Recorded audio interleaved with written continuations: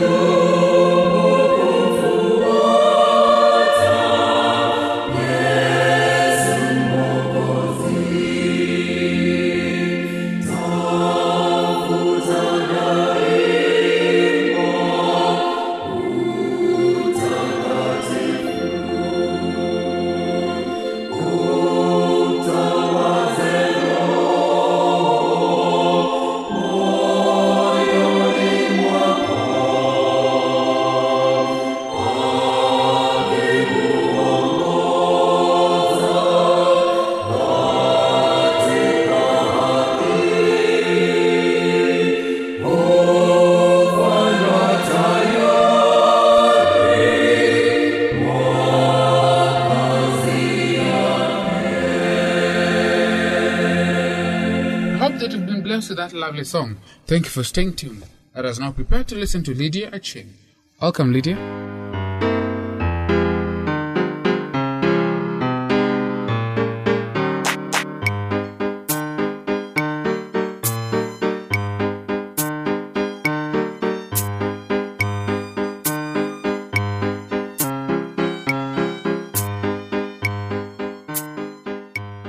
Hello dear listener, welcome to today's Family Life program.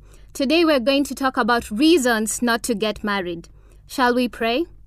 Lord, thank you so much for this day. Thank you for guiding us and for the marriage message that we're about to receive. May you help it to apply in our lives so that we may learn how to love like you love us. I pray all this in Jesus' name. Amen.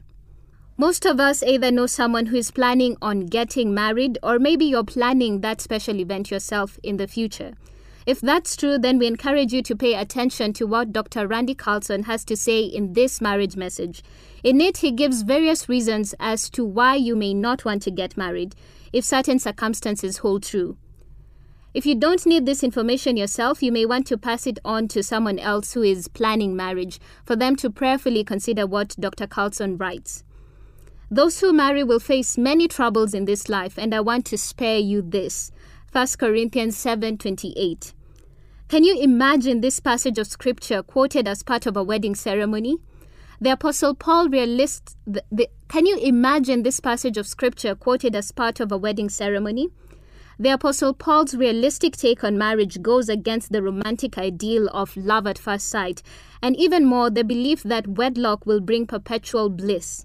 But Paul's opinion on marriage, not surprisingly, Paul chose to remain single, does spotlight a truth that couples cannot afford to ignore, whether they are contemplating getting married, are already engaged, or having been wed for years. Being a husband or wife is not easy. More specific, marriage will at times bring great difficulty. Divorce remains prevalent because many couples do not realize this. So when trouble comes, they give up too soon, hurt and disillusioned as their definition of what a marriage should be becomes shattered. I don't want this to happen to you. Therefore, I put together this unusual list and even did an entire radio program on this topic, the 7 reasons not to get married. To give you the reality check, you need to go into marriage or continue onward in your existing marriage with your eyes wide open. Consider each one carefully and honestly. You should probably not get married if, 1, you are unwilling to put the needs of another person above your own. Romans 12:10 says, "Be devoted to one another in brotherly love. Honor one another above yourselves." In the Greek, devoted is defined in this verse as reciprocal tenderness, while honor is identified as showing deference to another person. How often are these characteristics apparent in how you behave toward your fiancé or spouse? 2, you are easily offended, carry grudges, and are unwilling to forgive. An overly sensitive, vengeful, or calloused attitude has no place in any relationship, especially a marriage. The Bible gives you the challenging yet correct standard in Colossians chapter 3, verse 13. Forgive as the Lord forgave you. 3, you are an abusive person, mentally, emotionally, physically. Author and domestic violence expert Landy Bancroft finds that abusers, who, by the way, are primarily men but also include women, abuse for a variety of reasons, including a need for power and control, finding someone to blame for their problems, and wanting to be the center of attention. Do you see yourself anywhere in these attributes? 4, you do not share the same beliefs, values, life priorities, or vision. For this reason, a man will leave his father and mother and be united to his wife, and they will become one flesh. Genesis 2, verse 24. Oneness is essential in marriage, and its foundation is built on these characteristics. 5, you have an unresolved addiction problem. Like a city whose walls are broken down, says Proverbs chapter 25, verse 28, is a man who lacks self-control. The website addictions.org lists a variety of harmful addictions affecting millions of people, including addictions to sex, shopping, sleeping, people-pleasing, perfectionism, pornography, and overworking. Each will undermine a marriage if ignored. 6, your career is the most important thing in your life. Philippians 2, verse 3 says, "Do nothing out of selfish ambition or vain conceit, but in humility consider others better than yourselves." Selfish ambition is interpreted in the Greek as a desire to put oneself forward, a partisan and fractious spirit, while vain conceit is identified as groundless, empty pride. Examine how your profession shapes who you are. Does it bring out these traits in you? 7, you are unwilling to be an active sexual partner with your spouse. As a couple, read 1 Corinthians 7 from verse 1 to 5. The Bible speaks directly to this vital issue. Verse 3 is clear. The husband should fulfill his marital duty to his wife, and likewise the wife to her husband. There is no room in a healthy marriage for sexual games, and an active sexual relationship works to ward off temptation to sin. Don't be discouraged if you struggle with any of the above reasons. A quality marriage is not defined as one that's perfect. But do yourself and your future or current spouse a favor by committing to change or grow stronger individually in each area. You won't regret it, and will be able to face and overcome the troubles of marriage with unity and in God's power. We pray this message from Dr. Carlson has ministered to your hearts. If you aren't married yet, please prayerfully consider each point. God takes our wedding vows very seriously, and so should you. Don't get so caught up in marrying that you forget to realistically take the marriage after the wedding into consideration. Each of these points are ones you should take soberly as reality checks. If you or your fiancé are lacking in one of these areas, if there is unhealthy behavior or thoughts on these matters going on, please stop the wedding. Back up and consider these as warning flags to not get married until or unless these matters are completely resolved. On the other hand, if you're married and you see one of these character issues going on in you or your spouse, you need help.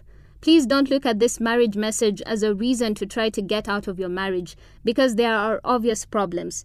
This message is being given to prevent some unhealthy marriages from happening in the first place. If you already made your vows, ask God, find the help you need, and make sure you do your part in contributing good into the marriage, not toxicity. You can't do your spouse's part, but you can do yours. We hope and pray you will. We pray that God will use these seeds of thought to benefit those who hear them. This material is provided by Marriage Missions International. Until next time, God bless you.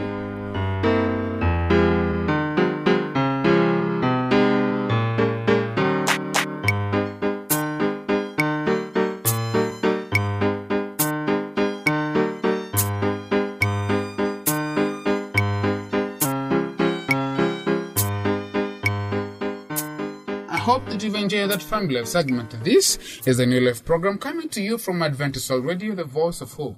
Do not forget to send us your thoughts about this program by writing to the producer, Adventist World Radio, PO Box 42276, code 00100, Nairobi, Kenya. Our email address is awrnairobi@ek.adventist.org. Let us now hear from gracious singers with the song, There's Room for You and Me.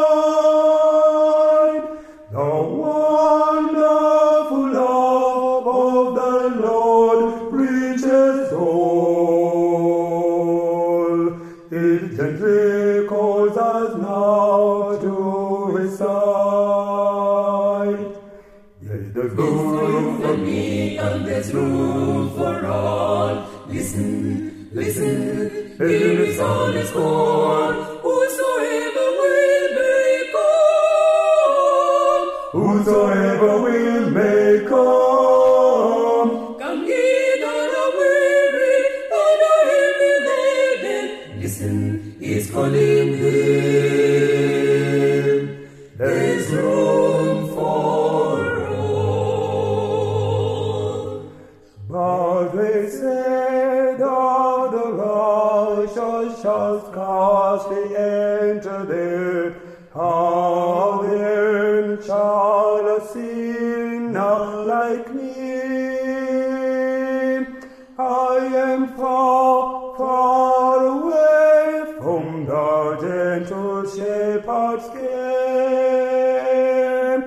Oh, I wonder if he'll make room for me. Yes, there's room. The call is for thee. 'Tis a grand invitation, full and free. There's room for us all if we list to his call. Yes, he's willing to make room there for thee. Yes, there's room for you and me, and there's room for all. Listen, listen, here is all is gone. Whosoever will may come.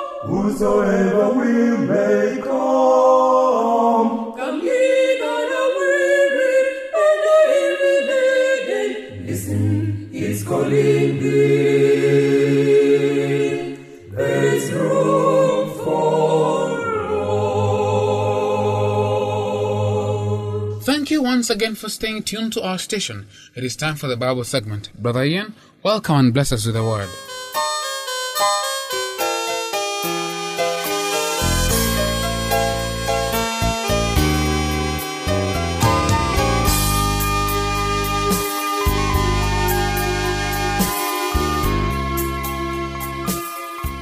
I greet you, dear listener, in the name of Jesus Christ. Welcome to our study today, and the topic of our study is temptation. Since the entrance of sin into the world, a war has been raging in every human heart between the spirit and the flesh. Every person desiring to serve God feels the battle between these two opposing masters. And Satan is always exploiting our physical and emotional desires to sever our relationship with the Lord. Your iniquities have separated you from your God. Isaiah chapter 59 verse 2, New King James Version. The Bible begins with the serpent tempting Adam and Eve and follows with the world's deterioration.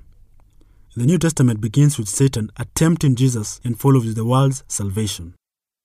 When humanity fell after the first subtle temptation in the garden, it lost the pure loving motives with which it had been originally created. Selfishness took its place, and the result has been devastating. Death, disease, war, crime, pain, the list goes on. God has called us to holiness. But as he which hath called you is holy, so be ye holy in all manner of conversation. Because it is written, Be ye holy, for I am holy. 1 Peter chapter 1 verse 15 to 16. But without supernatural aid, men and women are powerless to resist the evil desires and motives of the carnal heart. Yet, God will never ask us to do anything that we are incapable of doing without His help. He has not abandoned His rebellious creation, and He made complete and final provision for its restoration. The purpose of His plan of salvation is to restore within you and me the image of Christ, so that we might be called the sons of God. According to His divine power, hath given unto us all things that pertain unto life and godliness, through the knowledge of Him that hath called us to glory and virtue, whereby are given unto us exceeding great and precious promises, that by this ye might be partakers of the divine nature, having escaped the corruption that is in the world through lust. 2 Peter chapter 1 verse 3 to 4. Many believe it is a sin to be tempted. This is not true.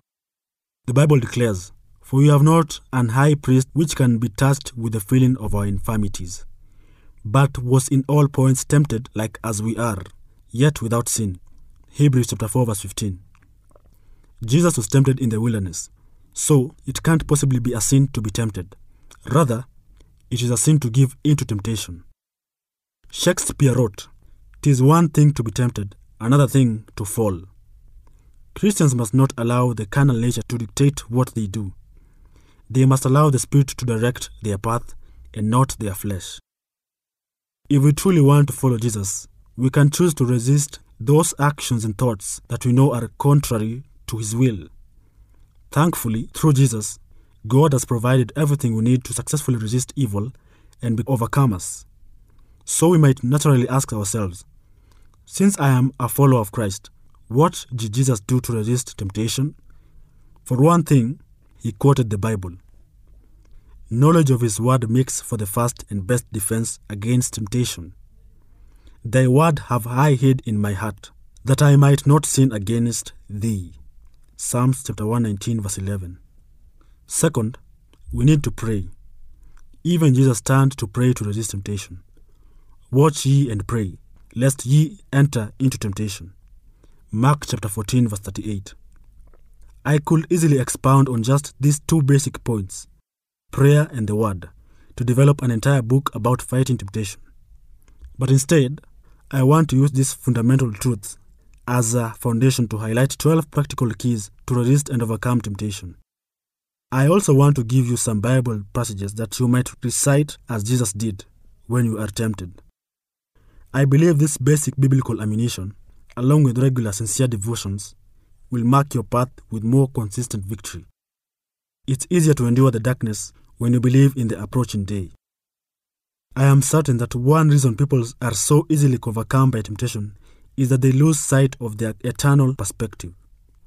If an angel appeared to you right now in all his brilliant glory and said, "Repent, Jesus is coming soon," will it be easier for you to resist temptation, at least for the rest of the day? Sure, because your faith will be strengthened that your reward was real and near. Hebrews chapter 11 verse 24-26 says, "By faith Moses, when he was come to years, refused to be called the son of Pharaoh's daughter, choosing rather to suffer affliction with the people of God than to enjoy the pleasures of sin for a season, esteeming the reproach of Christ greater riches than the treasures in Egypt, for he had respect unto the recompense of the reward." Moses was in line to rule Egypt during the zenith of its power and wealth. That position of influence will be a terrible temptation for anyone. But Moses looked to God's eternal reward and was able to resist the devil's temporary earthly treasure. Don't forget the glory God has in store for you. "Eye hath not seen, nor ear heard, neither have entered into the heart of man, the things which God hath prepared for them that love him." 1 Corinthians chapter 2 verse 9. It is so much easier to resist temptation if you believe you are really saved. If you mistakenly think you can work your way into being saved, you will actually erode your ability to resist. But when you believe you are saved, it's a lot easier to behave like a son of God. "For I reckon that the sufferings of this present time are not worthy to be compared with the glory which shall be revealed in us." Romans chapter 8 verse 18. It's easy to resist a jelly bean when you know you are on your way to a feast. You also must remember how bad sin is, with or without a reward. Paul says that sin by the commandment might become exceeding sinful. Romans chapter 7 verse 13. You need to truly know that sin is very ghastly, and if you need a reminder, go back about 2,000 years ago to Calvary and see what sin did to Jesus. As Christians, we can't embrace sin because it is filthy, ugly, and deadly. Sin caused the death of our beloved Jesus. The Bible says, "There was a man in the land of Uz, whose name was Job, and the man was blameless and upright, and one who feared God and shunned evil." Job chapter 1 verse 1, New King James Version. We need go beyond the basic emotion of loving God. Like Job, a part of loving God is hating evil. God wants us to hate sin because he hates it. "Through thy precepts I get understanding. Therefore I hate every false way." Psalms chapter 119 verse 104. Don't be deceived when the devil tries to portray sin as something desirable and attractive. He's a genius at making something filthy and crooked look clean and harmless. But don't be misled, because the pretty picture will end up killing you. You need to come to the place where you love God so much that you will rather die than deliberately sin and grieve him. Listener, sin will take you further than you want to go, keep you longer than you want to stay, and cost you more than you want to pay. May you fight the good fight of faith and overcome by the blood of Jesus Christ. Amen. I was your presenter, Ian Muse, and do have a good time.